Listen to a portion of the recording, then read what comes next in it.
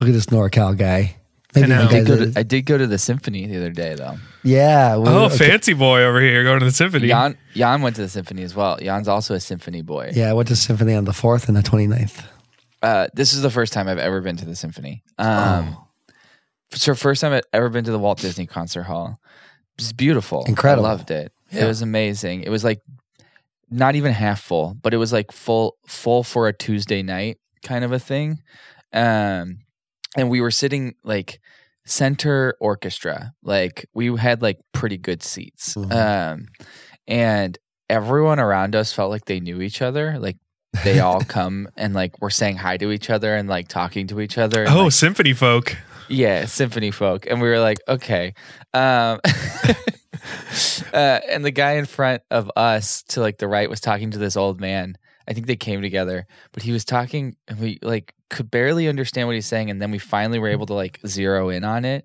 And he was talking about the band, The Sparks, but he was talking about them like he was like high society talking about The Sparks. That's so and funny. Like, it's so funny because it's like Sasha's favorite band, and this guy's talking about The Sparks, and he's like, and they announced that they're going to be playing the Hollywood Bowl in guess what? April. And we were both like, oh, okay, well, I feel like we could try to get You like opening up the phone and putting it no, I together. like pulled the phone out. But then he goes like, and they announced who their opener was going to be, and what was it? It's not They Went. Is it They Might Be Giants? I think it's They Might Be Giants. And he says this, but then he starts talking about them again in this like high society kind of way. I'm like, you can't talk about They Might Be Giants in a high society way. Come on, dude. Like they made a song. It's called Istanbul, not Constantinople. And it's like 9 billion minutes long. Right. It might not be They Might Be Giants. It's a similar name to a band. I but feel like that they would whole open experience for made me Sparks. go like, I want to have season tickets to something. And I don't care necessarily what that season tickets is because I want to be able to like gift them to people when I can't go. Oh yeah, hey buddy, I want to be able to be town, like, hey, I got season tickets. Do you want my tickets for tonight? Like, I feel like a good season tickets would be like to like the Dodgers. Like if you got can't do that. I know you can't do that, but I'm saying if you got, because season tickets to a baseball team, there's like a million games in a season. Like you're getting the most bang for your buck on season tickets to a baseball team. You are, but you're not because you're still paying for every single one of those tickets. So I'm guessing season tickets to baseball teams are probably way more expensive than season tickets to something else. Yeah, and also there are, I think, generally 2 to 3 symphony shows per week at the LA Philharmonic. So can you get season tickets that crazy? I mean, if you the spend a lot symphony? of money, I think you probably can. Probably could. I just buy the package deal because if you buy like 3 concerts, you get a discount or something like that. Yeah. It looks like I'm sick, by the way. That's yeah, Jan we don't have a talking. new That's Jan co-host. talking. It looks like you do a membership for the Dodgers. And so it's like you say, hey, I want to go to like between 16 and 20 games this year. And then you pay for that rather than like Oh, a are season they ticket holder. Are they doing that whole system now? The Yeah. A's started that system a couple seasons back. But I thought they still had season ticket holders. I thought you still like had a seat. You Like, may could be buy like season tickets for a seat. grandfathered in. I don't Yeah. know. But like it looks like they're really pushing this My Dodgers membership type thing. My Dodgers. Aw, my Dodgers. It could also what- be that season tickets for the Dodgers are just done. You can't buy season tickets because they already They're have full. sold out their season ticket True. Yeah. holders. Like, Yep. You probably would have to buy it off, like buy the slot off of somebody. Yeah. They're probably worth a lot of money. But yes, I want to have season tickets to something literally so I can just gift it to people. Not so much that I care about what I'm doing. Oh, you're coming in town? Take my ticket to the Take to my the- ticket. Please, Yeah, no, I I have can't tickets. use them. I can't. I'm so busy. It's I can't. Hollywood. I I'm so can't busy. go. Just because all this Hollywood stuff going on. Oh, hey, sorry. I know I gifted you those season tickets a couple days ago, but like, I'm gonna need them back. Yeah, I didn't realize like There's a what was cooler going on. person. it's my Was- anniversary. Yeah, like, I need them back. I'm so sorry. what? Yeah, sorry. Yeah, that's on me. You give them away just to take them back, just to seem like you've got stuff going on. You don't even go. You just like I thought I wasn't going to be able to go, but now I can. I can absolutely go. oh, I'm so sorry. That's really funny. By the way, what year did the Dodgers play in Brooklyn? What? Trying to figure out what year the Dodgers were playing in Moved? Brooklyn. They moved in the from 60s, didn't Brooklyn? they? Yeah, in the 60s. With the Giants kind of followed them over. Gotcha. Yeah, all those New York teams. Yeah, there were way too many. The Angels are the true California team. They started in California. They never. Yeah, They don't moved get to be the Los Angeles Angels. They're the Anaheim Angels, which is so No, they- stupid. They used to be the California Angels. Yeah, they're the California Angels. It's so stupid. Were they They the could have been California? the Los Angeles Angels Were they the California Los- Angels in Angels in the Outfield? Yeah, They I were? believe so. Yeah. in I the believe 90s. so. They were the California Angels. Yeah. Jan, they're technically the Los Angeles Angels of Anaheim. I hate that so much. It makes me so angry. Okay. Well, I was clumsily trying to find a way to transition into the 40s and how the big goodbye takes place in 1941. I'm sorry. Did you see did you listen to the episode last week? Did you see I haven't how yet. I'm long of an sorry. intro we had before we got to the intro I didn't see. song? I cut like 10 minutes off of the beginning of the episode. And it was still And it It was was insane. still still too long. That's really funny. I love it that when Mark wasn't on the podcast, he sent us all a text saying, "You all are a mess without me." And then that happens. That's really funny. Well, I feel like I think I got a splash of cold water when Indiesaurus, our awesome network, had a little host survey to see how things are going, and they're like, "Can we reduce the file size limit down to 40 megabytes? That God. should be fine if your episode is an hour or less." And I was like, "Oh man, our episodes are way too long." I'm like, our episodes aren't an hour or less, by the way. We very regularly go over the 48 megabytes that you want to drop down Right. to. It's pretty close to like 53 to 64. Oops. But don't worry, everybody. They upped the limit. It's going to be 80 megabytes per episode. We'll be completely fine. They upped it? They Yes, decided to up it They instead? doubled it. Yeah. Well, I mean, they upped the limit that they're reducing it to. So currently, I think the limit's 200, and I don't think Gotcha. anybody's hitting that because everybody's hyper compressing. Yeah. When I filled out the survey, I like said like keep it where it's at, and then I said like in the other section, I was like, we pretty regularly hit around this, like, but I could probably get it down further if you guys really need to go below that, because like I understand how much that costs probably, Yeah.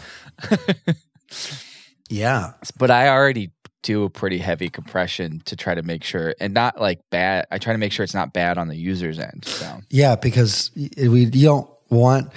There's that window. I forget what it's called, where like you start to do an action on a phone or a computer, and if it passes, you're like, I need dopamine right now, and you go to something yeah. else. Definitely have had that yeah. experience. The Big Goodbye came out January 11th, 1988. I think this is the first holodeck episode that's not just like, here is a resort. Not even that, but Yeah. like, here is an environment. It's a story. It's an actual like story. Yeah, with characters. and stuff. It's not just like here's filler. We don't want to have this conversation in the in the conference room. We want to have a conversation somewhere else. This was the first one that's like, let's incorporate it into the actual the narrative of the episode. So It's a way to use like another lot in the Paramount Studios area. Right. It's not just like, yep, this is our jungle set. this is our 1940s gangster set. Perfect. Yeah, I love that Picard, it's so early in the season, in the series, right? That Picard, when he enters the holodeck for the first time, has like an explanation of what it is. What's going on?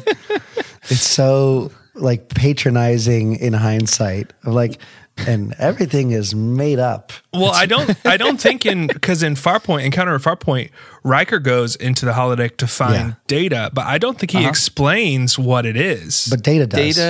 Data does to Wesley. Like Data's explaining it to Wesley. Okay. But he definitely goes into our detail. Intro music, Mark, is like hard to believe that all this is actually what is it? I don't remember it. But it's in the It's intro. real. If you listen to the intro, it's in the intro. You fast forward through the best part of our episodes, the most consistent part of our episodes. Mark, we very particularly don't put a skip intro button. That's true. We're the Deep Space Nine of podcasts. We're just honoring the tradition that Paramount Plus has set. Yeah. One last thing before we go into the intro in a second or two is I am extremely cautiously optimistic about season 3 of TNG. We're like apparently a lot of haters of TNG. What did I say? TNG? You said TNG. Season 8 season of eight. TNG. Season 8 of TNG. Season 8 of TNG. Because a lot of people who had a lot of issues with the first 2 seasons, professional reviewers and stuff are saying like, this is the show that we thought we were getting. Interesting.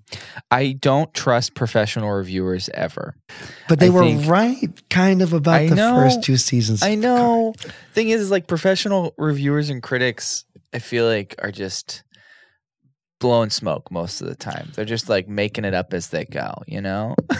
Yeah. Cautiously. I said cautiously. I know.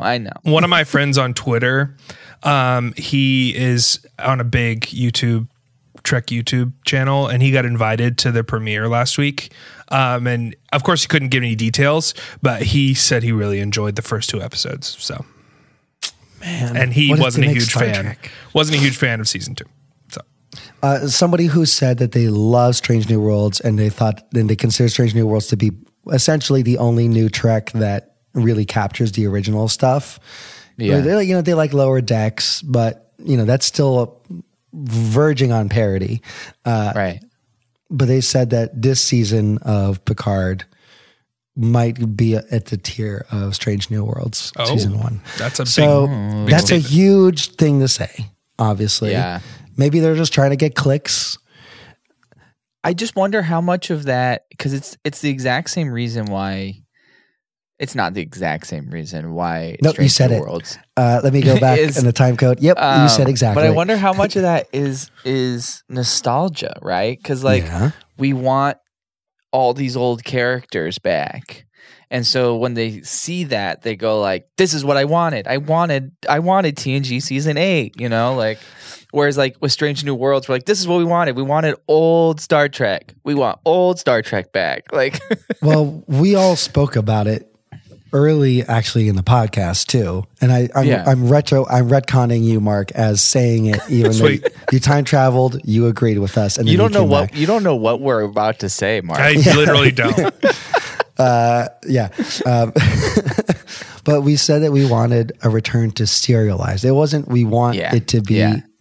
In the 2260s, and it's the old Enterprise. In fact, I remember you specifically, Darius, were cautious about like, why are we doing TOS era? But like, that didn't end up being an issue. Yeah. I still don't like the fact that they are just doing all these prequels, like where it's like, hey, let's just do Strange New Worlds is great, but I still don't like the fact that they're like, hey, let's just do the Enterprise before Kirk gets on board. Yeah, but it rules. It does rule. It does. But nostalgia can carry you a long way. My favorite episode of this recent season of Lower Decks, spoiler alert, is the one where they go to Deep Space Nine. Of course, yeah. It's where they see Kira and Quark, and they bring back Nana Visitor and Armin Shimmerman. It was an amazing episode of Lower Decks. Yeah. And I think it's the highest rated of that season because people loved it. Well, there's a line, right, between nostalgia and then there's cloying pandering. You know, there's a difference. And you can feel it. You know when it's insincere. Sure. And Right. you don't know why necessarily. You could probably break it down and figure it out if you wanted to. I'm sure some people have. But an audience member will instinctively know when they are being pandered to versus when they are feeling something that is nostalgic. I think too, like for me, the nostalgia aspect of it comes from like Jan was just saying, wanting serialized Trek. So like the nostalgia isn't necessarily like, oh yeah, they brought Worf back. That's awesome. Most of the time when they're doing something like that, they're also going to try to capture the feel of whatever that nostalgia piece is. And that just comes back to like, yeah, it was just really well written Trek. And so they kind of had to do a well written episode, you know? Like Yeah, and I think my feeling is this is still not going to be serialized. It's still going to be one long arc, but it is going to be the team. And I think what people are going to feel, here's the thing about TNG, you can disagree with me or not. I'm curious what your opinions are, but I feel like it is a workplace television show about very competent people finding ways to solve problems together. It's like The Office. Yeah. Well, the Office, yeah. they don't solve problems. They make problems together. Data makes problems. Yeah. It's like The West Wing. Yeah, exactly. basically. Yeah, it is very similar. I mean, probably is why those are two of my favorite shows growing up.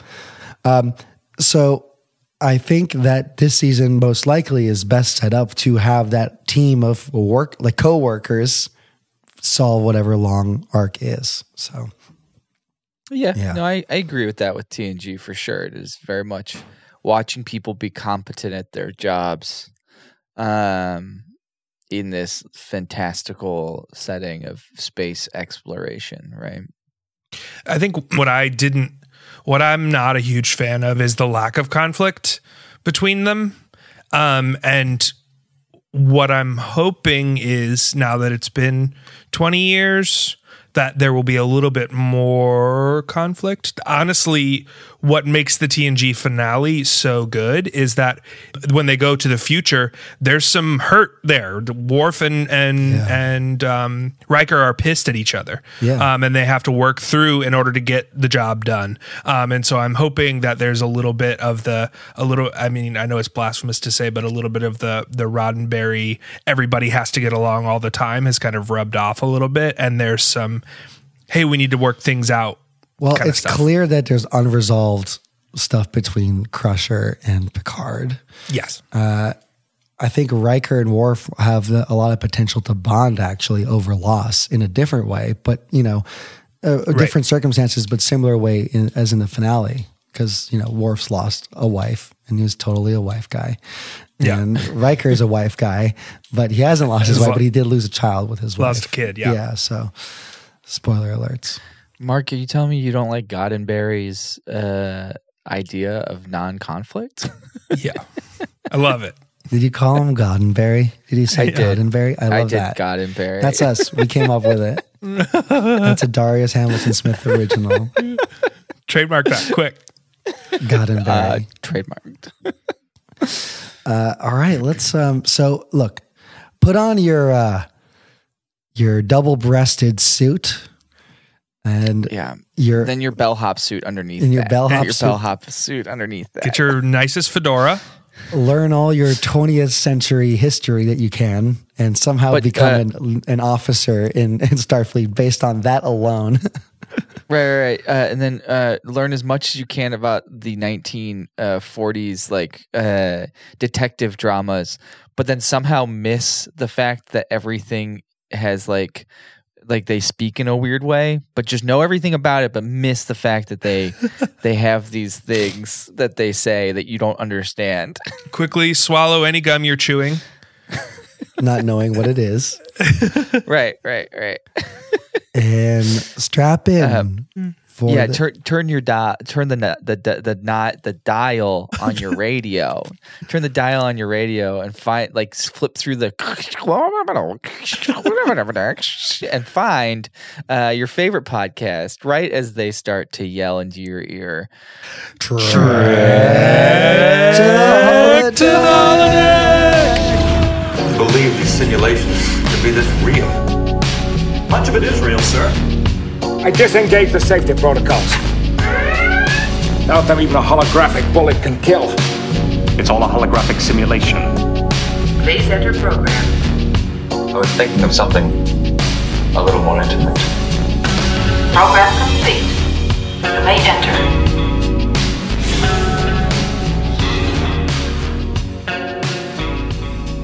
My voice is a mess. Hold up, I gotta expectorate. What? Expectorate? He's using big words now. He's especially good at expectorating. It was like an accumulation of 20 minutes of. Yeah, you guys were at the symphony. We went to Anaheim last week to see one of Samuel's friends, who was here from the East Coast, who was at going to Disney World. Land. Disneyland. I'm sorry. Come on, Florida boy. The original? It's the original. Just because something was done first doesn't mean it was done best. Star Trek has proved that. Yeah, but also at least it's not in a fucking swamp. Yeah, it's not in Florida. How many parks do you have? 2. We have 4. So just because you have more doesn't mean it's better. I can't do like 1.5 parks in a day.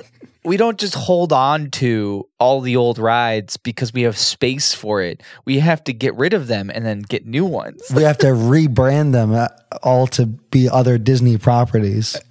Yeah. Jan, you're from the East Coast too. You should be defending our parks. So I know you're telling a story, Mark. I've been to both, and I went to both for the first time.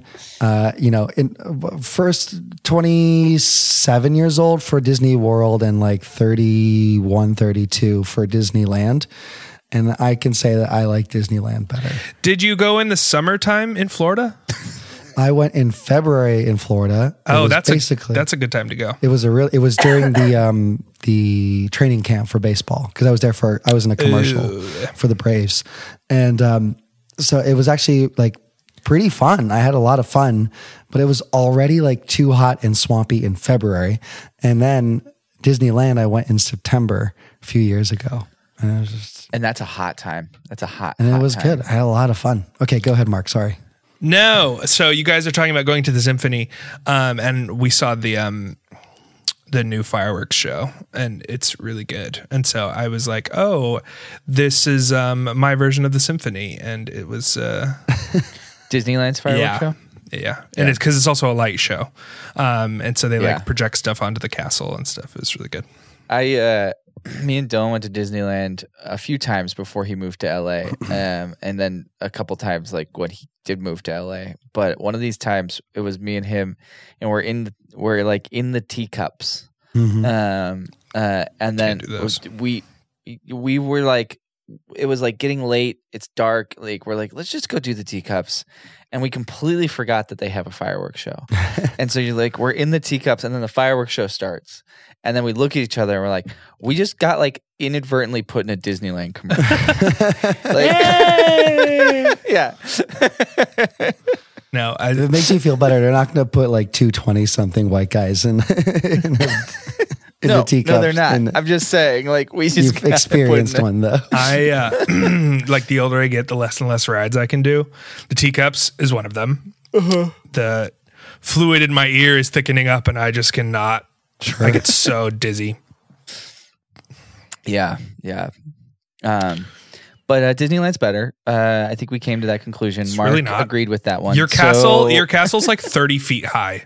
Doesn't matter. Okay, you well, can't your go to castle's either better, one of but them. but you can walk to every single attraction at Disneyland pretty comfortably. So You take the monorail. Monorail's fine. It is such a testament to different cultures too. I didn't realize when I moved here. I didn't realize you guys didn't have an Epcot ball. Yeah, why that's would a we have an Disney Epcot World thing. ball? I didn't know. I didn't know there was no That's an Epcot, in It's California. Epcot. It's Epcot. It's Epcot. I thought Epcot was on both coasts. No, we have Tomorrowland, the original Tomorrowland. We have Tomorrowland in Florida. the original Tomorrowland. You know, but they've changed a lot of that stuff. Like They have. Space Mountain is now Star Wars themed, which is a horrible move. Did they keep it Star Wars themed? I thought they went back to Oh, did they regular go Space back? Mountain. Maybe I was just. Well, But they have we- changed it recently to where Space Mountain can only be done with the lights on. That sucks. The Why- best part about Space Mountains is it's in the Wait, dark. Why did they do that? Because somebody put their hands up or something And got their hurt arm themselves chopped again. off or something. Yeah. But you're yeah. not. You should not be dumb. That's what killed Dueling Dragons in Orlando, Universal Orlando. Yeah. Was some woman climbed over a fence and someone's flip flop fell off and like hit her in the head and killed her, and so they People are couldn't. so- Then you couldn't run the rides together anymore, and it's like she climbed over a wall. That's on she her. wanted to die. Well, there was a person at Six Flags was on a ride where you dangle at the Six Flags Atlanta, Yeah. where your feet are dangling, because I think it was the Batman actually, and somebody did a similar thing. They ran off and their fucking head got clipped off, and the person whose leg was dangling lost their foot because you're going 60 whatever miles per hour, and it's just like you're just an idiot. You just don't deserve to be around places. And I'm sorry, it's tragic, ridiculous. but like you're warned constantly. This article about Space Mountain having to have lights on The is the lights funniest on. thing in the world. Why would you need it's- the lights on? It starts with reports of new Disneyland statute requiring lights to remain on during rides at Space Mountain in Magic Kingdom. Oh, So that's it's in not Florida. even Disneyland. It's Florida. Yeah, Florida. Some Yeah. Florida idiot aren't sitting well with fans of the usually dark ride. Do you want to know why it's not sitting well? Because that's the whole point of Space Mountain. It's- It's you're- the dark. Yeah. Go moving around in the dark. Now, the one thing that we still have that I know y'all regret is we still have our Tower of Terror, and it's still the Tower of Terror Yeah, theme, and it's it's Yeah, not horrible. but that's Guardian, not because Guardians you of have the Galaxy. You have the space to keep it. Yeah, Well, they have a Tower of Terror, but it is rebranded as Guardians of the Galaxy. yeah, which is terrible. No, that's what I'm saying. Is like they had space to keep the original Tower of Terror, but we didn't because they needed to take over that area for Marvel Disney, or whatever. Marvel, Yeah. yeah. Oh, I get what you're saying. Yeah, it's just like, I don't know. Whatever. It's all a big machine. So speaking of nostalgia, Yes. to the 40s. To the 40s. This episode was written by Tracy Torme, who also wrote Manhunt, but hated it so much that he asked for his name to be credited differently. And he's basically the Dixon Hill creator. So when in Picard season 2, Renee Picard's great aunt or something like that is reading a Dixon Hill book. He's also the author of that book in that. So that's a little connection right there. And the episode Manhunt. Manhunt was the episode I was thinking of. Mark, I told Mark I started to watch this episode. I'm like, I'm pretty sure we already did the big goodbye, and then I started watching. I was like, oh nope, we didn't. Is this didn't the do it. one with the fish people and Loxana Troy? yeah, with fucking the guy from the band. And it's not there right now. Iggy Pop, isn't it? No, Iggy Pop is in DS9. It's not Wolfgang or Not Van Halen. no. Manhunt Rockstar. Mick Fleetwood. Fleetwood, that's what it is. A Fleetwood Mac. Fleetwood. Replace one of the squid people. Yeah. Yeah. Sorry, continue. No, on. all good. Manhunt. This episode was directed by Joseph L. Scanlon, known as Joe Scanlon. Apparently at one of the Vegas cons, Jonathan Frakes said that after directing 4 episodes of Star Trek TNG, Scanlon walked out and refused to ever direct any further episode again because the actors were, quote, like out of control. Apparently they were just constantly fucking with each other. Because they put a whoopee cushion under Scanlon's seat Yeah. every single time he sat down. And he's like, I'm done with this. This is bullshit. I'm fucking done. Like, it's just a joke, Scanlon. Come on, Joe. No, it's fucking bullshit. He I'm said, done. I'm the director. I just can't imagine, like, it's steady work. Like, how can you really turn down? You've seen how much David Livingston he directed like 20 plus episodes. That's a lot of money. Sasha worked with a writer who used to write for like old sitcoms, but he directed a lot of TV as well. Yeah. And his whole thing is basically like directing television is you're basically the substitute teacher. Yeah. Like that's how you have to go into it because like that's your job. You're just going to wrangle actors and like Right. Who all know each other. They know everybody on set. And Right, everything like exactly. That. Yeah. They know all the rules. Hey, Mr. Scanlon, I need to take Will to the bathroom. He's scared if he goes alone. It's like, really? all the other directors, Gene said it's fine. Gene always says it's fine. Okay, well, if I don't Gene said know if it's that's- fine. I guess if Gene said it's fine, and like 4 hours later, has anyone seen Riker? Where the fuck? Where is he? They're like at a bar across the street. Hey, Will Wheaton, exactly. He's like letting Will Wheaton have little sips of beer. I thought they were going to the bathroom. We need to start this episode. The music was by our boy, Denny Mac. Danny Mac. Danny Mac. Danny Mac. Man, total run of the Mac. Literally, I think this is like the fourth all episode. 4 episodes Yeah. we did leading up to this. Have been Dennis McCarthy. I know Jeff Russo does all the Picard music, but they should bring Denny Mac for just like a little guest appearance. Just They like should give Mac. just like a feature. Yeah. Yeah. I don't know what Dennis McCarthy has done recently. Let's see here. Don't know. 2018, he did a That I don't documentary, know. Death of a Nation. Oof, it's a Dinesh D'Souza doc. Oh, okay. So maybe they shouldn't bring Danny Mac back. don't bring him back. I mean, he's probably like, a paycheck's a paycheck. Fuck it. I don't know. You couldn't say It a takes paycheck's a lot paycheck to work with Dinesh D'Souza. It looks like he was one of. No, he was the only composer. Because Death of a Nation is one of those like ones that they really herald as like a It's like a Birth of the Alt-right. Nation sort of thing, isn't it? Yeah, it's like an inverse of that. Let's see here. I gotta look at if there's any mention in the. Ooh. Yeah, Did no. Danny Mac Oh, no. go whoop? Oh, we gotta find out. Dennis McCarthy, conservative. Man, he's gonna Twitter. really hate. Go to his Twitter. He's gonna really hate that we use "Return of the Mac" as his theme song. Oh no. I am. Oh no. Oh no. I found a forum post. Oh fuck! Yo, Jonathan, no. probably the best review I've ever read. This is about Death of a Nation. Yes, I am conservative. After 9 years on the road with Glenn Campbell, I came to love all flyover country folks. So many reviewers have not listened to the music, or in many cases have not even seen the movie. I must take exception to one of your observations. The jazz version of the Star Spangled Banner was recorded in my living room. What the So that was Denny Mac. That's on a post. I mean, it's somebody who posted with the name Dennis McCarthy, and I mean it. It feels like it really is him. I mean, Death of the Mac, baby. I'm so bummed out right now. I'm so sad. Oh no! God. What's funny is The somebody fact that wrote. you worked with Dinesh D'Souza is ridiculous. Somebody wrote, as much as I despise this movie, the score for Dennis McCarthy is truly its sole asset. So he's still good at what he does, I apparently. know, he's like turning out bangers for Dinesh D'Souza. God damn. What a disappointment.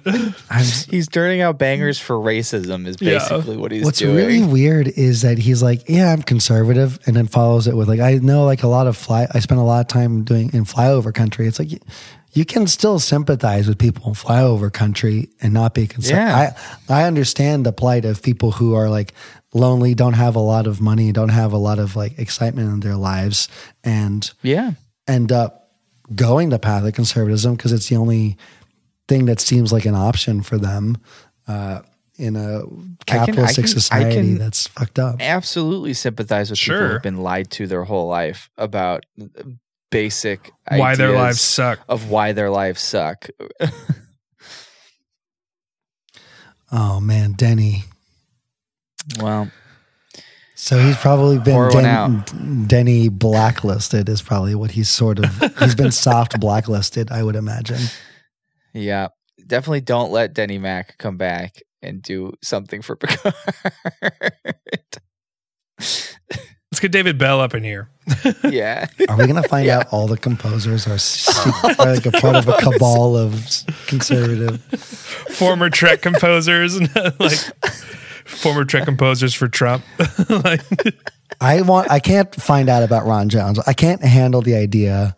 no, don't look idea up of any Ron more of Jones. this. Ignorance is I bliss. doubt Don't Ron look up Jones anymore. is conservative because he does music for like American Dad, and I know that sounds Yeah. ironic, but like that show is Right. stealthily very liberal, very progressive. Well, Yeah. and Seth MacFarlane is extremely yeah, liberal. exactly.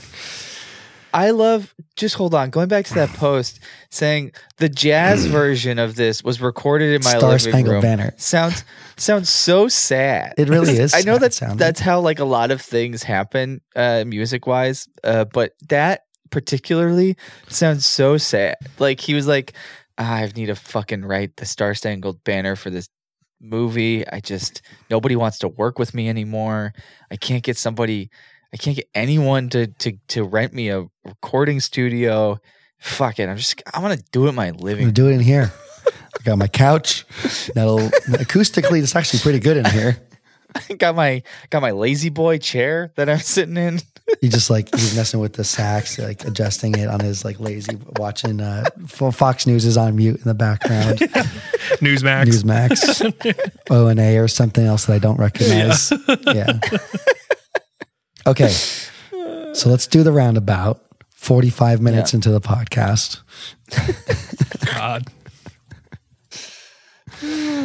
I'll start it off All right. just because I'm I'll go second. Yeah. Mark can finish it up. I'll finish up. all right. So the Enterprise is supposed to meet with an insectoid race called the Harada, and the Harada are very particular about how they're greeted. And if Picard screws this up, it could lead to war, another 60 years of no peace. So he's really stressed out about it. So the Enterprise recommends that he goes to the holodeck to blow off some steam. It just got some upgrades.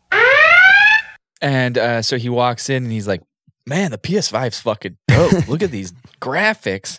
And then he gets kind of like, realizes that he's not quite prepared for it. So he like leaves, comes back and is like way more prepared, but gets like more people involved with it. Like Data, this random guy who like knows a lot about the history of things, and finally gets Beverly Crusher in there. So then the Harada scan the ship and it throws off the holodeck, and they don't realize it. And so they're like, oh, this is fun. And then the gangster comes and he's like, do what I say or I'll kill you. And then he's like, this is goofy. And then he shoots one of the guys and he starts to die. And then the more gangsters come and they have to get out of the holodeck. And then the gangsters really walk off the holodeck. Nobody bangs. Nobody bangs. Nobody bangs. They do trick the gangsters to walk off the holodeck and kill themselves. Yeah. Yeah, they They did kill do. themselves. The way that guy holds the gun really pisses me off. He's like, can I kill them, boss? Can I kill them? He holds the gun like he's tiny. Yeah, like he's a little guy. Like he's really tiny. Fucking Lawrence Tierney, man. He's in a DS9 episode too, isn't he? He, my first episode that I ever did with you guys was Business as Usual. And he was the regent of Palomar, which was this old warlike. Yeah, this warlord, and he was like trying to buy weapons to kill 40 million people or whatever. And so this was his first appearance on Star Trek. But that was the episode where Quark is selling weapons for his cousin. Yeah, who was the moon? So, yeah. As a moon. Would you watch this episode for the holodeck stuff alone? It's a yes for me. Of Yeah, course. Of course I would. Yeah. It's 90% of the episode. I just gotta say, It's good. I absolutely adore. This is probably the most realistic meeting in all of Star Trek because the first like 2 minutes of it are the boss talking about his new car. You know? Yeah. At first, I was like, did Picard call a meeting just to talk about the new holodeck? That's what it felt like. That's what it felt He's like, like. oh, man, like, it's shouldn't so we cool. be talking about? fucking amazing. Shouldn't we be talking about the huge diplomatic meeting He's you like, have? right. Okay, let's get on with it. Right, Yeah, right. yeah. And And then like halfway through, Data being like, we should watch the video again because we want to make sure we don't make those same mistakes. No, Data, we're not watching the video. But why wouldn't he want to watch the video again? Like to really make Data. We all know what the fuck happened. We don't need to watch that yeah, video. the guy got liquidated or something. He calls it the tape. And I was Okay, like, oh, the so tape. this is the other thing too, and I'm sad Dylan's not here for it. That's like, oh, Dylan would be so But excited. in my head, this is like somebody on the Enterprise insists on keeping physical copies of things because, I mean, in TOS they call everything tapes too. So the other part of it is just Yeah. like maybe they just colloquially call things tapes. Carry it over. And I wish they'd continue. Isolinear rods are just tapes. Yeah. But yeah, the tape. We should watch the tape. I love it. So good. In the middle of his meeting, Picard also asks, he's like, hey, Crusher, do you want to go with me? And she very clearly thinks it's a date. Yeah. And he's like, cool, I'll also invite this fucking loser, Lieutenant Whalen. And I was like, Gotta bring someone to get shot. And I was like, there's never been a more dead person than Lieutenant Whalen, who was just mentioned. There was very TOS of it to create a character. Because in TOS, whenever they're like, we'll get our local ant expert, he'll come along to the planet. It's like, that ant expert is fucking dead. That guy's dead. He's dead. He should have said no. He's like, I'll just keep doing my research on board, sir. What? Yeah. I'm not going to do This it. is a rare opportunity. When I know. she, when I got a lot of ant things to deal with. I have a lot of ant related issues to deal with right now. The colony's going crazy. That's an order. Yeah, you're going to have to court martial. Yeah. I got to deal with the I ants. saw it happen. Well, when too. he was like, should I tell him, sir? Ask him, Data. I'm like, no, tell him. He's coming. Ask him. It's entertainment. When they zoom in on Beverly and Picard and she starts wiping that lipstick off his lips with her fingers, Yeah. I'm like, there's a lot of sexual tension here. I wanted to zoom out and see what the rest of the room was Everyone's, like, was looking down at their hands. Everyone's just like, should we go? Like, do you guys need the room? They all like pull the data pads out and just start like okay, scrolling. get on their through phones.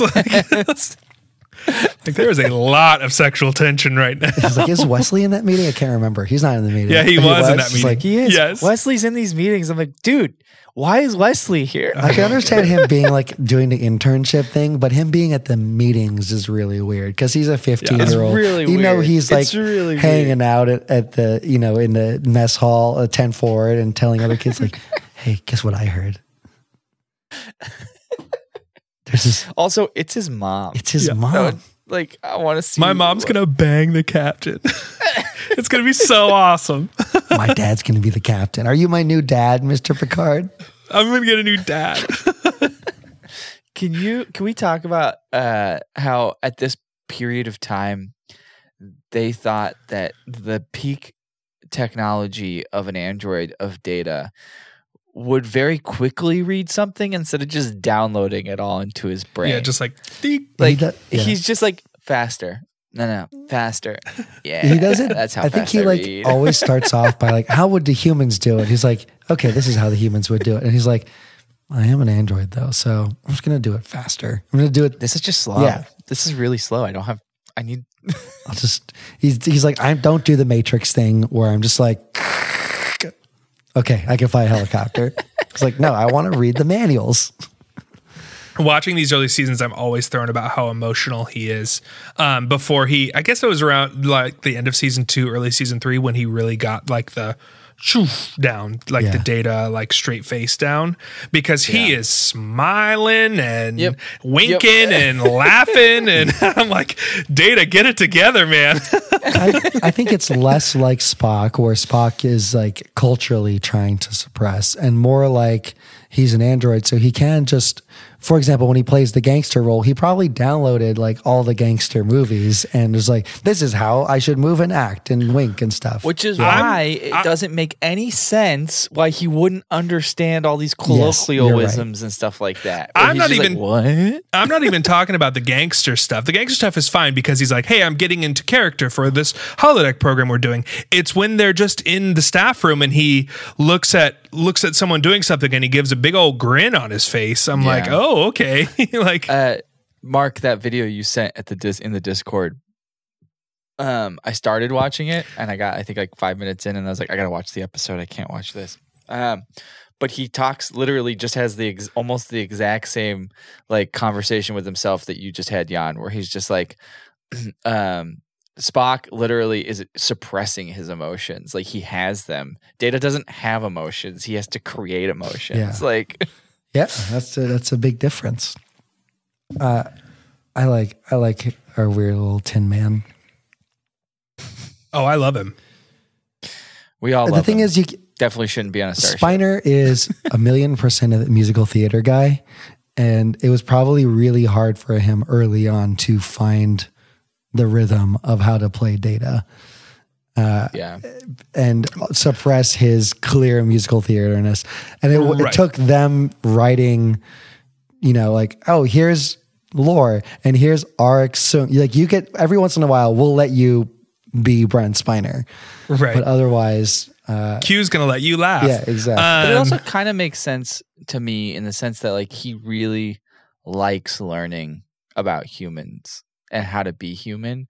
So when interactions are happening around him, I could see him being very happy to like watch and learn these things, right? He's like, oh, I get to see what anger looks like. This is awesome. Yeah. Like I love how Picard's initially just invites, like the hot redhead doctor and some fucking guy who is an expert in the 20th century. Because when else are they going to bring him along? And and everybody just piles on. Like Data shows up. It's like, I'm going to be in this program too. He's like, well, I can't think of a reason to say no. So guess you're coming, you weird nerd. There was some other miscellaneous stuff here. This, by the way, the whole scene where he's trying to learn how to speak this language. So I didn't understand that. So Picard had read Dixon Hill stuff before, right? Yeah. Yes. So wouldn't he know even just like a little bit about that era? I felt like he didn't know a single thing about the era when he walked in. I feel like he just needed to slip into it. But I also feel like it's the difference between when you read a book and you have pictures in your head of what everything looks like, and then you watch a movie that was made about it, and you're like, that's not at all what I imagined that would look like. That's not at all what I imagined that character would look like. I imagine Picard probably had an idea of what this world looked like in his head, and then he got there and was like, whoa, this is completely different than what I thought it was going to be. Yeah. That's fair. And also, like, I know vaguely about the 1800s, the 1700s, the 1600s, the 1500s. But if you plot me into 1750, I'd be like, I know there's a French and Indian war going on in the Americas, but I don't know what's going on here in Beijing. Like, I don't know shit. I've read quite a bit about medieval England literature, fiction. But if you drop me into medieval England, I would have no fucking clue what this was, what that was, and how it's happening. Right. It's like, this is how you guys make bread? Ah, shit. Okay. All right. This is a sword of some sort, a broadsword. This is what you wear? You wear this here on all this? the time? Jesus. Okay. Man, that is uncomfortable. What I enjoyed a lot about this episode was that they were still figuring out the rules of the holodeck. Yeah. And I love when it's like, hey, we're working through our canon here. And I love that kind of stuff. It's really great. This is, I believe, the last time ever that, you see holo programs walk off the holodeck and not immediately just, like in later episodes, they just like go through and it stops. But in this one, they exist briefly and then they like get slow transported out. Yeah, they're like, what's going on? Our legs are disappearing. Oh no! It has such like a dad energy of like, I guess I'm dying. Whoa. You can't kill me. I'm a gangster. Do you know who I am? I feel like somebody should have just been walking down the hallway and he like takes one last shot and kills a dude. It's like, fine. We should have said clear the hallway. The bullets are disappearing. I'm Cyrus Brickface or whatever his name is. Block. I don't remember.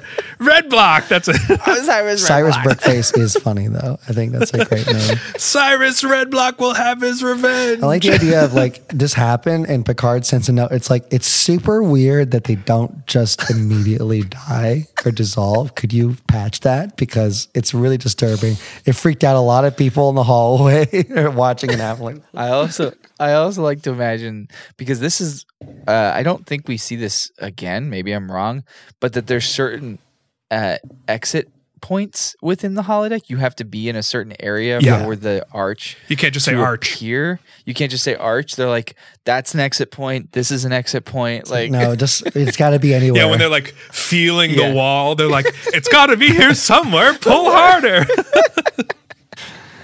Yeah, a lot of notes for that upgrade. This is the launch holodeck upgrade. This is a launch PS5. They got to work out some kinks. Yeah, because when someone somewhere still has it on a deck somewhere, and it like every time they walk in, it sounds like it's about to explode. When he left, can we go into the new holodeck? Like I can't hear you. It's too so loud. Yeah, but it's better. Like it just feels better. I'm a retro holodecker. After he made out with that woman, as soon as he left the holodeck, the lipstick should have disappeared because it was hollow lipstick. You don't think it's a liquid? I think this is we run into this all the time, right? The holodeck does a couple of things: force fields, and then other things it replicates, right? And so like when it's food, it can replicate the food for you when you're eating the food. So it becomes real stuff. Why would it choose to replicate her lipstick of all things? To embarrass Picard when he leaves the holodeck. I think it would do This that. fucker. It's probably easier. The Enterprise is like, this fucker's going to get it. I'm looking at it from a computer perspective. It's probably easier to just replicate a real thing to stick on his face than to constantly like be hollow projecting it onto his face. Yeah.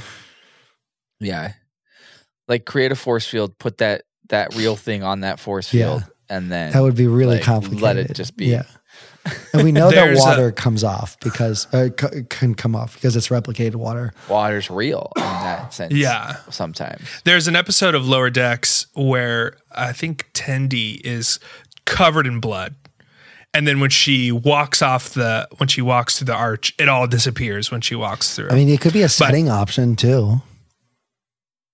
Yeah, I want real water. I want real lipstick. I want fake blood. Yeah. Fake blood. Because the games give you the option of having fake blood or blood or not blood. It's true. But I'm glad you bring it up because you're right. It was probably, it's very easy for us to headcanon it out, but it probably doesn't make sense. Speaking of headcanon, I said this to Mark, and I'm just going to continue on with this headcanon for the rest of my life. I think that the cop that is like Picard's friend in this goes on to become Vic Fontaine. Oh, very interesting. Like they take that program and they modify it? Because he's starting to like question. He's like, but like if I go home and you turn this off, is my family still going to be there? Or are we just going to be like nothing? Like he's starting to question it. Like this is the beginning of Vic Fontaine. And Picard's like, if you were a little bit more real, I would give you a little bit more attention and we would talk about this. But it's actually really easy for me to just turn off this program. So I'm just going to say, I don't know, dog. But just say yes. Just say yes, Picard. It costs you nothing to just say yes instead of, I honestly have don't no idea, know. bro. That was such a, I know this is holodeck, but that was such a weird scene to me. To me, it felt like it was written for, him and Beverly to have like a romantic moment at the end of the episode, but they were like, well, this guy's dying, so the doctor needs to go with her. So he needs to have like an emotional scene with someone at the end of this episode. Yeah. And so they were like, the cop's the only one left. He's not going to have it with the dead gangster. So that's why because he was like, I wish I could take you with me. Like, who the fuck is this cop? Like, why do you wish you could take him with you? Like, I don't understand. Like, why are you trying to force an emotional payoff here for this Dixon Hill novel that he can just come back to tomorrow? I don't understand. I like this idea too. Like maybe like 4.5 years later, the doctor comes back from, Delta Quadrant. They figure out how to reverse engineer the mobile emitter. And Picard's like, all right, I made a promise. Go to the Lieutenant, and he just immediately just does not integrate well with the 24th century. He's like, hey, that dude's kissing a dude. That ain't right. It's like, actually, it's super normal. We're way in the future. It's like, okay, all right. He just like constantly is just not fitting. It was like, I want to go back to the program. Captain, we really need you to send him back to the program. Like, I made a promise. I said. I told him I'd take him with him. Don't listen to him. He's just the hollow program from 18 years ago that I promised. Yeah. I would take him off. There's this shot of the Enterprise coming out of the intro that is incredible. Do you know what I'm talking about? Where it's like the camera, it starts off below the Enterprise and it just goes all the way over it. What? Does it like crane over it basically? It does. Like, it's like 30 seconds of they clearly they filmed it at one point with that big model and they're like, well, this will be 30 seconds of film we can save. Well, was Picard monologuing? He was monologuing, but it was talking about the holodeck. It was really, it's a beautiful shot of the ship though. I want to see that kind of thing more often. It felt very, very classic. And more than usual, the Enterprise felt like a character than just, a thing flying left to right. So we got to talk about this whole scene where Wesley wants to go and help fix the holodeck. See, the way I saw it is like, why wouldn't you get the teenager? I know, and he's so shy about it. I read all the technical manuals. I read it all. I know exactly how to fix this. And then he's like, "No, Wesley, stay here." And then Troy's like, "But his mom's in there. Like, he's not the only one that could lose somebody." And then it cuts back to Riker. I don't know if anyone else saw this, but Riker starts smiling and is like, "All right, come on." Yeah, good point. No, she basically just told you that like he's scared for his mom. And instead he interpreted it as like, okay, let's have him work on it then. Send him to the movies. I don't like have him go play a game or something to get his mind off of it. Riker's right. Geordi has this on lock. Geordi should be able to fix this. Geordi and his team of engineers. I would, if I were Geordi, I would have been so pissed off when Wesley got there. I'd be like, respectfully, sir, I'm just going to do this myself. I could see the pissed off nature of Geordi in that second scene where Geordi calls the bridge and is like, I'm going to let Wesley explain it. Yep. Yeah. Go ahead, Wesley. Wesley. You want to put the 15-year-old on it? Here, why don't you explain it? My pleasure. And I guess is Wesley also going to write the report afterwards, or is that going to be me? That's going to be me. Is that going to be me? Fuck me, right? Yeah. The whole ending of it, where it's like basically, the best I can describe it is Wesley having to cut the wire on a bomb. I know. Like the sweating. Like, okay, we could do this, but like they might disappear. I know. Like Geordi's like, hey, if this fucks up, your mom and everybody would just is gonna die. Literally die. Is dead. So but you're eyeballing I'm gonna have to write the report. And I'm gonna have to write so the like report. make sure. Do you think they're gonna court martial the 15-year-old, or are they gonna court martial the guy who put the 15-year-old in the charge? Supervisor? I imagine Geordi's like on trial, and he's just like, or like they come and they're like, so what happened here? And Riker's like, I don't know. You're gonna have to ask Geordi. And Geordi's like, what? Yeah. Right. Are you fucking? Because Riker, like, he's the commander. He knows how all the reports work. It's like, well, technically, the officer in charge at that moment was Geordi LaForge. I mean, check out the visor guy. If you look He's at the the pad one who... here, he signed off on it. So the little machine they were using, it needed 2 eye holes, and the visor couldn't look through the 2 eye holes. So there's literally 1,000 people in the crew. There's not another engineer who can look through the 2 eye holes. There is at this point a chief engineer. I was going to say, it's not Jordy, but there also is Chief one. O'Brien's on the ship. Chief O'Brien couldn't help you out with that. O'Brien is just a transporter guy at this point. He's not even. This is when he's like. He was still on the basically bridge, right? Upgraded extra. Yeah, they were just putting Colm wherever they needed an extra body. Why didn't they just transport them out of the holodeck? They couldn't a find site-to-site them. transport. They're in But the they couldn't holodeck. find when they were scanning for them, they weren't showing as in the holodeck. Why That didn't makes they? no sense to Why me, didn't they get a because, like- crowbar and open the door? Yeah, that makes no sense to me because, like, if you scan the ship, you know somebody's in the holodeck because basically what's happening is you just see 2 people standing in the middle of a room because the holodeck. No, but the problem is that the probe made it so that wouldn't work anymore because of story plot reasons. Well, that was my thing, was when he said the program could abort and everyone could vanish. I was like, that's not really how this works either. It would the holodeck would shut down and it would be 4 people in a room, in a gridded Well, they room. need to change it. Right. They need to change their settings. Again, this is a problem because it's the launch of the new holodeck. It wouldn't be, it's not a matter disappearer. Yeah, well, that's the it's- problem. Yeah, they wanted to do like the default setting is just clean out the room, destroy all matter, destroy everything that you created, so that you have a nice, sanitized, wipe clean thing. And it turns out when there are people inside, that is a safety hazard. So that setting needs to be turned off. They need to patch that as soon as possible. Yeah, it doesn't like phaser through. It just they're just lights. It's just little photons and force fields. Yeah, exactly. There's a lot of stuff they had to fix. I do love that Wesley is the one to fix it from a sort of like, I remember being a teenager and oftentimes being the one who knows how to fix stuff or like technical stuff. Like he's probably already read all about Minecraft on this new holodeck. He just wants an opportunity to play it because he's heard about how cool it is. About Minecraft? Yeah. Do you think Wesley just plays Minecraft or Fortnite or something like that on the holodeck? Yeah. He's like, well, on Fortnite, I'm oftentimes the clutch player. So why wouldn't I be the clutch player when trying to rescue the captain and the doctor and the second officer, And most importantly, our ship's 20th century historian. Oh my God, the only one that they have around. They just have a person for every century going back to like 2000 BC because you might as well. It's only like 100 people. That's true. Only 10% of your crew.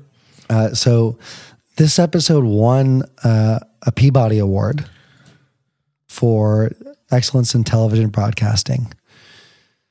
And it's the first hour-long drama to win a Peabody Award in that category. It was also won an Emmy Award for William Ware Theiss for Outstanding Costume Design. And Edward R. Brown got an Emmy nomination for Outstanding Cinematography.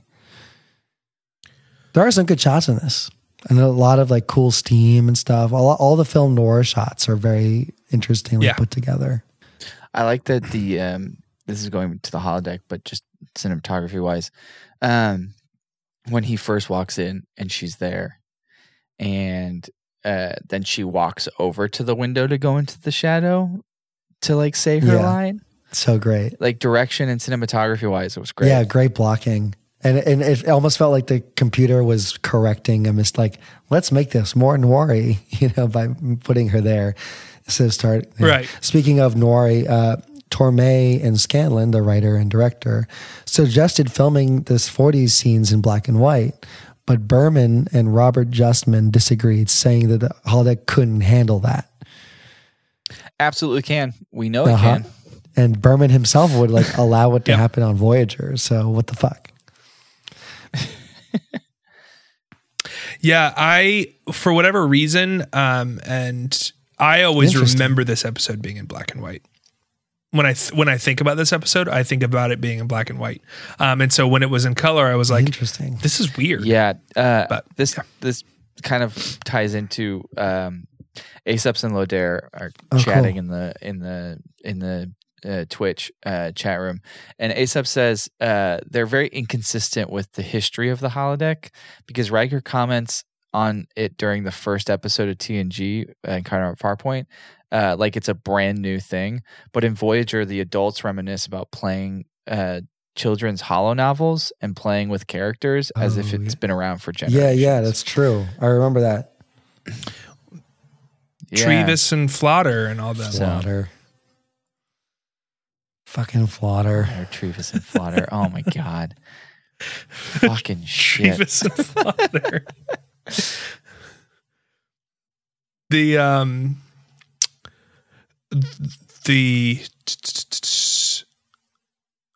One of the things I liked was when they were talking about, this was on the holodeck, but when they were talking about the record, the baseball record being broken. This was in the trivia. Joe DiMaggio's record being broken by shortstop from the London Kings. It was, turns out to be, they didn't name him, but it was Cisco's favorite baseball player, Buck Bokai, which is a made up name. Obviously, there's no Buck Bokai, but we got 3 years, Jan. We got 3 years. London Kings. Also, London for Kings. Irish unification, we have 1 year. But yep, London Kings. There's that episode, If Wishes Were Horses, where the character shows up in DS9. The episode where all the people's imaginary things show up. Yeah. I remember that episode. Yeah. You think it's terrible? Yeah. I think it's in season 1. That episode, I can't stand that episode. But Buck Bokai does show up in that episode. I was going to say here. That's a good little bit of trivia. I'll add that the 1941 holographic San Francisco was filmed in Paramount Pictures' New York Street backlot, which had apparently caught fire while filming Star Trek III. I just want to share this because Shatner claimed that he served as a firefighter to put out that fire. Oh my God. You know, he was the first one off that lot. I don't know if he'd be the first one. I don't know, man. That dude was nuts. I want to believe that he tried to be a firefighter. That's true. You know, like he tried to help and they're like, Bill, Jesus fucking Christ, there's a fire. He's like, I can do it. I'll fucking do it. I can do it. I'll do it. Where's that? I just finished wrestling a tiger. Yeah, I could wrestle a tiger. I'll fucking, what is this? Okay, but fair. But as he was holding a hose, he had a cigarette in his mouth. He was the one that caused the fire. Absolutely. Yeah, that's why he was the flicked first the cigarette one and started a second fire. As he was, I gotta come right back, folks. But you can keep going. Jan Lodare says that their Irish friend says that reunification is very much possible at the moment. I mean, and which I honestly wouldn't be surprised with the way that the UK is say like that London up, King and fucking Parliament is a complete disaster. So yeah.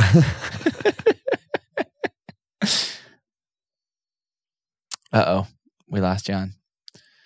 Okay, he said he would be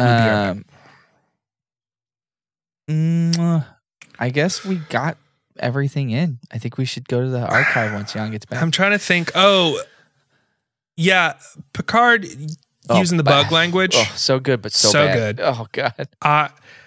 No. Yeah, that's I was dying laughing at him using the bug language. I have remarked on Picard using alien languages in the past.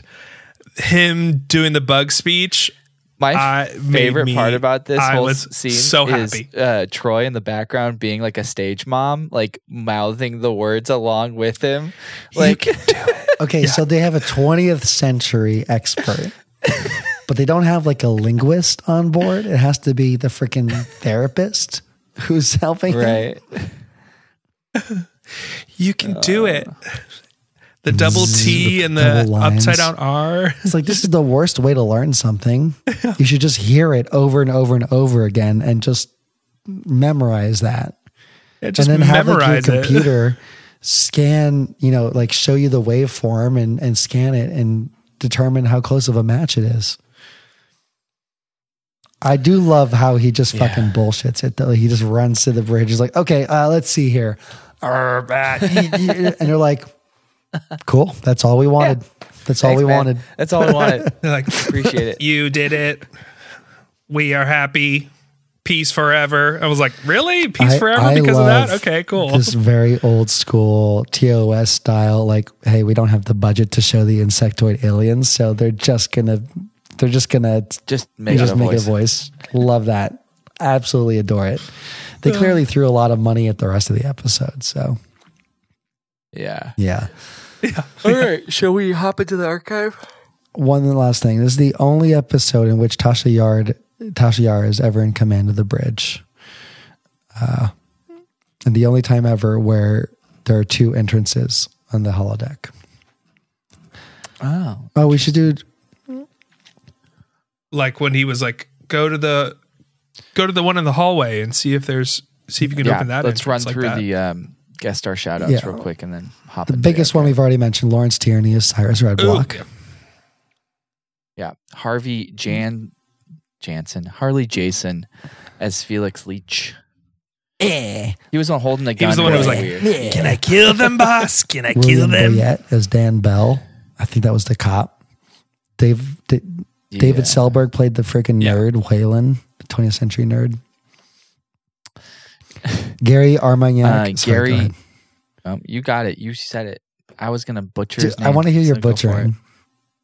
Nope, it's Armagnac now. Gary in my head. Armagnac is I can't think of anything McNary, else. who I believe also shows up in the other one. Oh no, you're right. I think, isn't he the police That's captain? Lieutenant. Oh, no, The no. other henchman, That's right? McNary. Of course, McNary was because the McNary is a cop name. It's an Irish name. Speaking of Irish Yeah. unification, Mike Toy, toy, toy, Genovese, toy. as desk sergeant. It's funny because I worked with a professor named Mike Genovese, and I was like, and he's from LA. He's been in LA for 50 years. And I was like, oh my God, did he extra bummer. on this show? But it wasn't. Dick him. Miller is the guy I was thinking of. He's the vendor. He appears again in another episode. Yeah, and he's the guy in DS9. the Terminator who gets shot by the Terminator at the gun store. Carolyn Allport as Jessica Bradley. Murdered, femme fatale, murdered, supposedly, allegedly. Yeah. So is this program like the Animal Crossing Island, where when you're not playing, time still passes? Because he said end program left, and then when he came back, she was dead. She was alive when he left, and when he came back, she was dead. So is it chapters in a book? Maybe is chapters in a it book. In the past, that's how it's been divided. Not in the past, actually in the future. In First Contact, we see Picard pick a chapter, and he realized he picked the wrong chapter, and so he changed it to a different chapter. So I would guess that that's how the Dixon Hill programs are structured. Yeah. Chapters. Yeah. Rhonda Aldrich as the secretary, and Eric Cord as Thug. Yeah, that Cool. was the All right. second. The second guy. Let's get into the archives, and geez, we're running short on time. Okay. Accessing Starfleet Archives, USS Enterprise D. Simulating. You may now enter the holodeck. Hey guys, I know we're supposed to meet in holodeck 3, but I'm not doing the new holodeck just yet. I got a backlog of the old holodeck, so before I pop into 3, I want to make sure I get through what I have in 1. Tom, why are you I not just doing told you I the have a holodeck? backlog of like I got forest, I got like barren rock planet, I got like ocean, I got a lot of things I gotta hop through in Tom, one. I know you bought a lot of those holo programs when they were all on sale last year, last Stardate during the winter sale. Yep. sale. But winter like sale? honestly, these new games are just on a different level. Like I do not doubt that. I think you are probably absolutely right. But holodeck 1. It's still got the old holodeck in it. You know, I really want to make sure I get through these games, like play them how they're meant to be played. You know, because like What do you even do on Barren Rock Planet? It's like a survival game where you get dropped on a barren rock planet and you have to build tools and then build a house from there, and then like you find food. And Are you sure about that, Tom? Because the other last week, Deanna was just in there and she was just crying. I think people just go in. You they can use those just programs go in there to chill and out. cry. Yeah, her and Riker just had like a big argument there. Right, That you was can all go they in used there it and for, just was to have an cry. argument. But Barren Rock Planet, the idea is to survive. I have like I started it last week. I have literally like a whole house going. I got like some pigs out in back, like I was able to finally The pigs on Barren Rock Planet? How do you get pigs on Barren Rock weird, Planet? but you have to like combine. You have to combine different things in order to make. Are they real pigs, or are they just pigs made out of, that look like? Yeah, 'cause are they just rocks? I don't think that look like Holodeck 1 pigs? could even create living Well, no, things. it's a little pixelated in that sense, but yeah, it's okay. like I said, I want to play through these games the way they were meant to be played. Because I just got this sweet new program, and my uncle actually came. He works for Holodeck. He works for the Holodeck company. Your uncle and he works for sent the me Holodeck this new company? game. Oh yeah, he's really cool. Does he really? Yeah, he totally does. It's my uncle, Lomac. Your Uncle Lomac Lomac. works for Yeah, the Holodeck Lomac. company. My uncle Lomac works for a Holodeck company, and he told me about Holodeck 3 coming out and how it was going to be graphically so much better. I wasn't allowed to tell you guys because it's secret. It's NDAs and stuff like that. That name sounds really made up. I know a lot of Vulcans, and that doesn't sound it like a sounds Vulcan made up, name. but Lopec is fine to you. Yeah, that's a normal. I know like 6 Lopecs. 6. You're like letters? You're like the 6th Lopec I've met. Really? Lopec, I believe. Yeah. Why? My best friend back on Bajor was a transfer student from Vulcan named Lopec. Really? Yeah. What was he like? But Lomac, it just sounds like he threw 2 letters through I believe you, syllables Lopec. together. I think That's one of the most offensive things I've ever heard you say. I believe you. Well, I'm not using the holodeck at all Oh, okay. because I hear these new programs are blasphemous. What do you mean they're blasphemous? They recreate things like temples and the prophets and orbs and all sorts of Yeah. stuff, and I'm not touching that stuff I looked because into an those orb are last sacred. I looked into You did an orb what? last- How did you look into an orb on Holodeck 1? You have to it makes a lot of noise when you try to do it, but it's like a homebrew that somebody came up with for it. Yeah, Right. Is everything really stuttery? a little bit, Like a the little whole bit, world around. but it was fun. It was fun. Like the fans, Yeah, it was run fun. really hot. Yeah. I don't mind using Holodeck 1 because it's literally just like a tree, like a forest. I can just go in there and I Oh, can you talking pray about- and you I talking can about cry Empty if I need Forest? to. It's a Yeah, fun Empty game. Forest is I like an that okay game. program because it has like a babbling brook, but sometimes the brook, Yeah. like stalls, and then the fans turn on, and then you can't really hear. They can't. But people Empty can't Forest hear is me another- crying. Empty Forest mainly is use it another for one of those crying. games where you just get dropped into an empty forest and you got to try to survive. I think you're the only one who plays it that way. I think people just go there to chill out. Really? Because I'm pretty sure There's a new version of Empty Forest coming out. It's called Full Forest. And there's like a whole community that's already there. You How make do you- friends with them. Then it starts getting That attacked makes no by sense. forest that doesn't monsters. make sense. How do you survive? There's also That's an actual there's survival also, game. like, It's an birds. actual survival It's easy game. to survive. You don't get dropped into an empty forest. Like Well, no, there's animals attacking you, but also There's birds in the trees, monkeys and full stuff. of life. It's not just like barren trees and like one little creek that goes through. I have an appointment here in the next like 5 minutes. I got to go to a Holodeck 1. I'm about to play Empty Starship. You can play Empty Starship. I think Holodeck 3 has a full Yeah, starship Starship. where you can like Empty steer Starship things is like and a suspense-filled horror game where you go around an empty starship and try to survive. Again, I think that's just that's the emergent gameplay that you are experiencing. I think they literally just have that so that Geordi can like simulate things. How many hours do you have in I Empty got like Starship? 2,500 hours going. Oh my God. 2,500. Have you ever been that's attacked? the scariest part. while you're in They don't Empty know when it's Starship? going to come. So you're 2,500 hours and you're still waiting for an attack? Wow, that is commitment to the game right there. If I wanted to play Empty Starship, I would just go to Deck 17. Nobody lives on Deck 17. Have you noticed we that? have a huge. Nobody lives. The Enterprise is so big. It's so too big. The only reason I actually came here was to hack in to Holodeck 3 and delete all the sacred programs out Okay, of it. but like, what if somebody like you is far away from home and wants to have that taste of home, but it can't go to the temple at home? So they, it's a resource for those people. That's fine if you want to go to your Vulcan temples or whatever. I have done. Pulling up an orb, that is sacrilegious. Okay, I can't even. Anyways, I have an appointment with Dr. Crusher. As you can tell, I do have a Vulcan lung disease, and it is fatal if I don't. Yeah, I was going to say, how long should you go. got? A week or two? If I just go, she can just hypospray me, and then we're good. So I'll just take care of that. Okay, and you're going to Empty Starship? No, I'm going to No, real I'm Starship. going to Empty Starship. No, I'm not. I'm talking. You never I'm talking know when to this Tom. attack's going to happen. It's suspenseful as shit.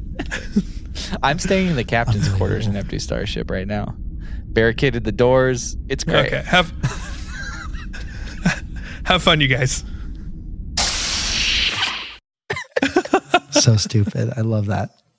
I love that Tom just doesn't It's understand. just an Empty Starship. My favorite part is that Holodeck 1 can only do empty things. Like, it didn't have the graphics power to, like, it's like when you play a sports game on an under graphics powered machine and they don't have the audience because the crowd, there's no crowd. That's what Holodeck 1 is. Remember all the Final Fantasy games in the PlayStation era, they were limited with the number of polygons they could render, and they wanted the character models to look good. So, and the particle effects and stuff. So they put all of that processing power towards the character models and stuff, and all the backgrounds were basically just matte paintings. And I actually really I missed that. I thought it was really beautiful. Yeah. That sort of matte painting with the polygons running around them. But that's how I would imagine, you can also do that with Holodeck 1. You could have really two people. Everything else is just flat. But everything else is just a matte painting. It's a flat matte painting. All right, let's rate this thing. We are running long. Oh, yeah. Let's rate it. Yeah, we're definitely going to hit the 80 megabytes. No, we're not. But okay, dialogue. Man, dialogue. Some really great 5. stuff. It's a 5 for me. It's easily a 5. I lost a bet. At least you're ready for a home. South America all stuff the was South really America good. stuff. What is saying? I'm actually I was created on South the planet America. Data, South America. He's only a knockoff, a cheap imitation. Thank you, Mr. Data. That's not came out wrong. Picard's screaming at the computer. Yeah. Computer, this is the captain. The computer's not listening. Even if you're the captain, the computer's not listening. Computer doesn't give a shit. The Oh, you're holodeck the computer captain. listens My to bad. anyone Sorry. who's in it because it's a recreational thing. It's not gonna. Action. Fucking Wayland getting shot. The most dead guy You skipped I've romance. ever seen. Did everyone give that a 5? Oh, I did skip Did I romance. miss Sorry. the scoring of dialogue? It was a Quinteros 5. Okay, 5 for great. me. Quinteros. I think Crusher and Picard have a lot of genuine That was chemistry like in this the episode. big romance for me. The kiss, obviously, there's that, but the romance between Picard and Crusher were pretty good. Crusher and Picard were going to go back to his office and bang. Yeah. And they were cockblocked by Data and Wayland. Yeah. That is the narrative that happened. And they were like, "Can we go back to your office too?" And they both went, "Fine, you can come too." Yeah. But they were the eye contact between the two of them. I don't know if I've had more central eye contact with my own husband than the way they were having eye contact. It's It was reminiscent to the Naked Now, when they're like flirting through the space madness. Especially after the scene in the conference room with the lipstick stuff and like how disappointed she was that there were going to be other people there. She was like, finally some alone time, and then they didn't get it. Yeah. So I would probably say a 4. It's not full romance for me, but a 4 sounds pretty good. For me, it's 5 because you also got the all the Holo programs hitting on Crusher too. Is that good? The guy with it ain't bad, and he invites her to the gum, dance where he's like, "Hey, dollface." Exactly. Yeah, he invites her to. I'm going to say 4.5. Wow. I don't know how we're ever going to rate romance a 5 if it's not two people genuinely having a lot of chemistry with each other. I guess they didn't get to consummate. Okay. If they would have had a moment at the end and it wasn't him and the cop, if it was the two of them at the end reconciling or kissing or just him having a moment at the end and she hadn't just left, I would have given it a 5. Yeah. Sure. Fair enough. Action. Okay. 5. Action. Shot. The fighting, the shooting, the punching, the guy almost dies. Yeah. I mean, it's a 5. I like the little cut to the blizzard. To empty snowstorm. Empty tundra. Snowstorm. Empty snowstorm. I love that Brenty's. I wrote "Puncha in the face" by Brenty Boy. Picard. Why I wrote it that way? Bitch slapping the guy. Yeah. Oh yeah. He's like, I know this thing can't kill me. I'm the hero. I'm the protagonist of this thing. I love how fucking Felix gets mad. He shoots Waylon, then Blizzard, then Picard punches him. He's like, how dare you punch me? It's like, bro, you shot a dude. You shot a guy. Oh, man. Okay, suspense. I mean, obviously, what's going on? How are they going to get out? Are they going to get disappeared? Right. Is Waylon going to die? The suspense to me really drops towards the end because the whole episode kind of grinds to a halt towards the end. It really starts to like drag its feet. Yeah. But there is a lot of suspense. I noticed myself wandering. Yeah.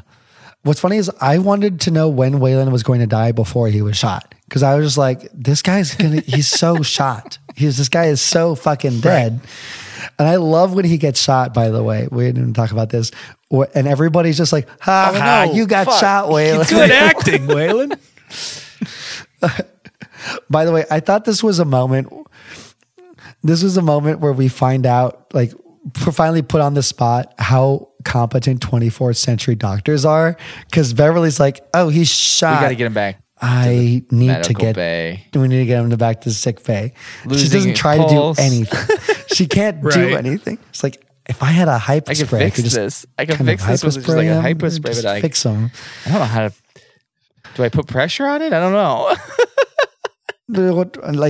I think there's a bullet inside him. Is that possible? Can we get it out? Projectile inside I don't him? know. I can't hear you, Mark. Mark, we lost I can't hear Mark you for a second. I think you're back now. I'm back. Yeah. So suspense for me, it's not like there we go. Top of the line high, but it's probably like 4. I think 4 is pretty respectable. I think 4 too. I'm gonna give it a 3.5. 4.2 from Mark. I'm gonna do 4. Did I didn't say 4.2. No, Mark said I said I'm do a 4 as too. well. 4 TOO. I know that's my bad dad joke. The secretary alone is the campiest thing. That voice, the green dress, the fur coat. The minute that Data realizes he doesn't understand any of the language and then just leans into it, that's pretty campy. Beverly like run up like 4 lines. Everything Beverly does in the police station. When she sits down next to the pretty woman and she sees that her skirt is hiked up, so she hikes her skirt up. Her swallowing the gum, her pulling out her compact, not knowing how to use it, and then she just starts like blotting her face because that's what she sees someone else doing. I think I love all of that. I think she did such a great job. It's a 5 camp for me. Yeah, it's definitely a 5. She did great stuff. And it was really patient too, like the filmmaking. Nobody was talking necessarily. It was just like, let's let the actors play in front of the camera. It's really fun. It made me think about how makeup works in the 24th century, because clearly Beverly wears makeup. Yeah. I mean, everybody's wearing makeup from an actor standpoint, but also her character. And I wonder, like, do you just like walk in front of a mirror and are like, makeup? And yeah, exactly. You just like program your Probably. makeup style, you know, and it just, I mean, that would be the most efficient way to humans do are it. so inept if they have to go by themselves in this 24th century. Yeah.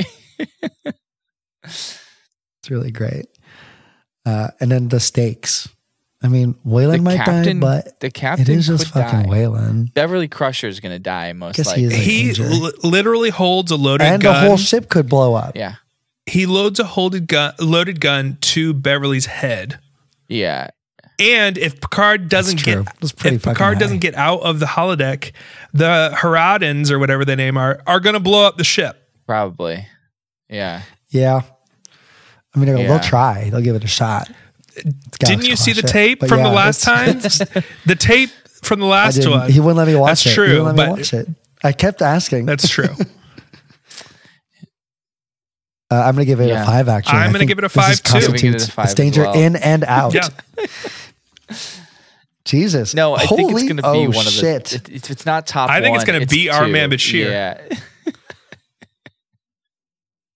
Yeah. Computer, final score. Calculating.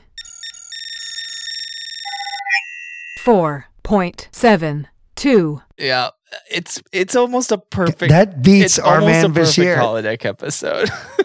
It's the Oh my original. This is the God. original holodeck malfunction episode. This Yeah. is the OG, and it earns its place. It's the Yeah. the template for every holodeck malfunction episode that comes after it. That's true. It's clear that they had so much fun and such a success with it that from then on, the holodeck Yeah. became a thing. And So, that bumps Take Me Out to the Holosuite like way down there. So Yeah. Oh, Dylan's yeah. gonna be pissed. way down there.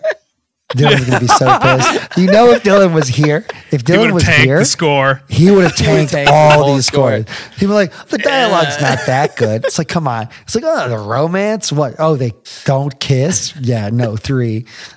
You would have been like, the action, so a guy gets shot. Guys get shot in the holodeck all the time. Sorry, bro. Enjoy your time Yeah. in the desert. Enjoy your having time in fun empty in desert reality. program. Empty desert. That's so funny. Oh man. Oh, man. Thanks for listening. Thanks for watching. You I'm super hoping that there's holodeck in the first know, episode of that'd be Picard great. season 3. Because if there is, we should do absolutely it. should. That would be great. What are we watching next week? So We we'll don't find know out on yet. Thursday. Yeah. That's what I'm saying. If it's Thursday, and I'll know as Yeah. soon as All right. possible. Do we have a backup episode just in case? We should have a backup. We've been talking about doing shadow play for months. Shadow Play is Star Deep Space Trek. Nine. That's Which the one is where it? the whole Oh, village. it's still on the Yeah. planet. Yeah. Well, don't I mean, spoil it. Yeah, let's yes, do that's a Shadow really Play. good one. If Let's it's do that. not. Yeah. Shadow Play. Cool. DS9. That's the contingency. Okay, cool. If it's not the season Of Picard. premiere of Picard season 3. Okay. I mean, we've been doing all this leading up to that we should maybe even just consider doing it, even True. if there's no holodeck stuff. Okay. Alrighty. Well, if you enjoyed this in my gravelly voice that I guarantee will not be there the whole forever, subscribe to our podcast and also give us a review. That's really helpful. And share with one other person this week. Yeah. Just share it directly, verbally, make them listen to it. Like lock them in your car and just make them listen to an episode. The first 25 minutes of our intro. Finding out where to start this episode is going to be a disaster. We have a Discord that's going to be in the description of the podcast, but you can also find it on our Instagram. We have a link tree there. We also have a Twitter. We have a Ko-fi, Kofi, if you feel so inclined to donate, help us keep the podcast going. Yeah. As always, we belong to an amazing podcast network called Indiesaurus. You're listening to an Indiesaurus production. Check out some of their other programs. Everybody just did like this cool survey where we got to put in what we want from the network, and so things are moving and changing. Yeah. Intro and outro music was provided by the artist Bodyline, used with permission from the Midwest Collective. This is a fan podcast. We're fans. We have nothing to do with anything officially Star Trek. Yeah. The computer voice was provided by Verona Blue. Thanks. Oh, sorry. Yeah. Paramount Global, leave us alone. Yeah. I don't have much to complain about when it comes to Paramount right now. You're getting your shit together. So. Yeah, it's pretty solid. Yeah. Fewer glitches. Yeah. Skip intro buttons or where they need to be. It's still annoying to me that you pulled the like video game thing where you didn't release a full product, but you're getting better. Yeah. Yep. We want Showtime. We want Showtime. Oh yeah, adding Showtime is going to be huge. Yeah, but we don't want to pay extra. No, I'm not paying extra for Showtime. Charge us more. No, but we do want Showtime. Yes. So give us Showtime. Yeah. Do. Thanks for listening, everybody. We hope you have a good Sunday and enjoy that series premiere of Picard. And Brooklyn.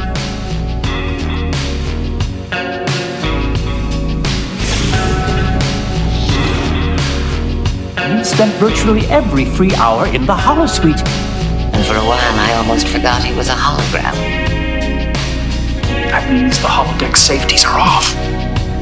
Computer, execute complete shutdown of the holodeck.